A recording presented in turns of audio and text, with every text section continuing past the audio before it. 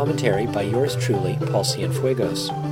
The scale at which large corporations are now able to and legally allowed to force their demands on government and public policy is truly astounding, and their legal authority to do so comes directly from 195 years of Supreme Court decisions, granting them one new constitutionally protected right after another.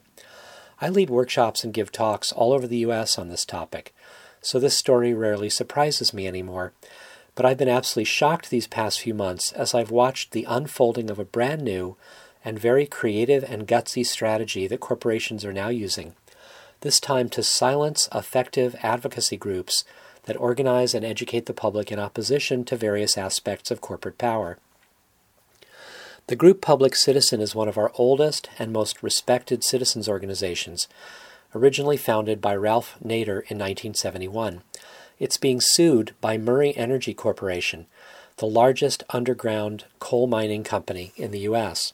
The lawsuit claims that Public Citizen invaded its privacy and caused it mental anguish and emotional distress.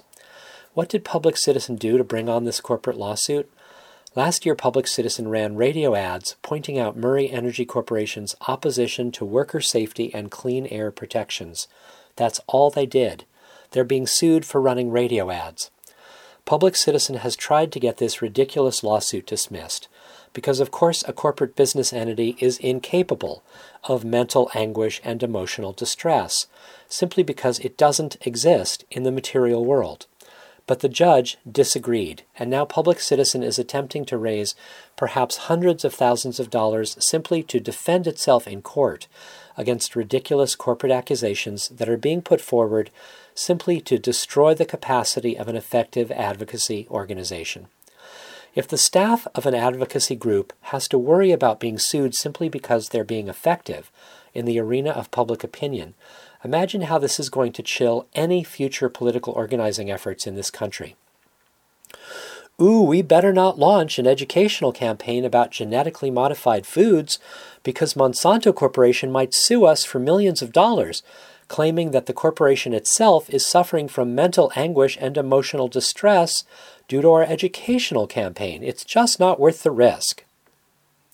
The only reason that Murray Energy Corporation is even allowed to sue Public Citizen in the first place is that it, the corporation, the legal fiction that doesn't even exist in the material world, it has constitutional rights, thanks to our Supreme Court.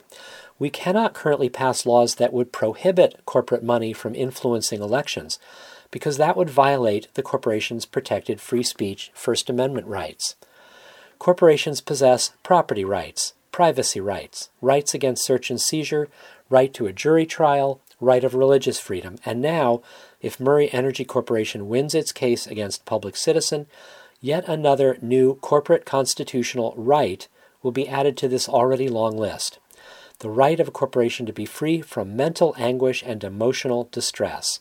Imagine. How much longer will we the people keep fighting one corporate outrage at a time, rather than hacking at the root of the problem, corporate, constitutional, so-called rights? Our lives would be so much easier, so much safer, so much more peaceful and ethical and just if we shifted our citizen activism towards dismantling this absolutely ridiculous structure of law that gives corporations more rights than us. 200 communities in 9 states have now done just this thing. They've passed locally enforceable laws that strip corporations of their rights and ban specific harmful corporate activities. Just imagine if Pembina Pipeline Corporation did not have constitutional rights, it could not run full-page propaganda ads telling us why a propane terminal in Portland is the best thing since sliced bread. Why? Because it's utilizing its Supreme Court-granted First Amendment right to speak to us. Imagine if Nestle Corporation did not have constitutional rights. It could not propose to vacuum up millions of gallons of pure spring water from Cascade locks in the Columbia Gorge. Why?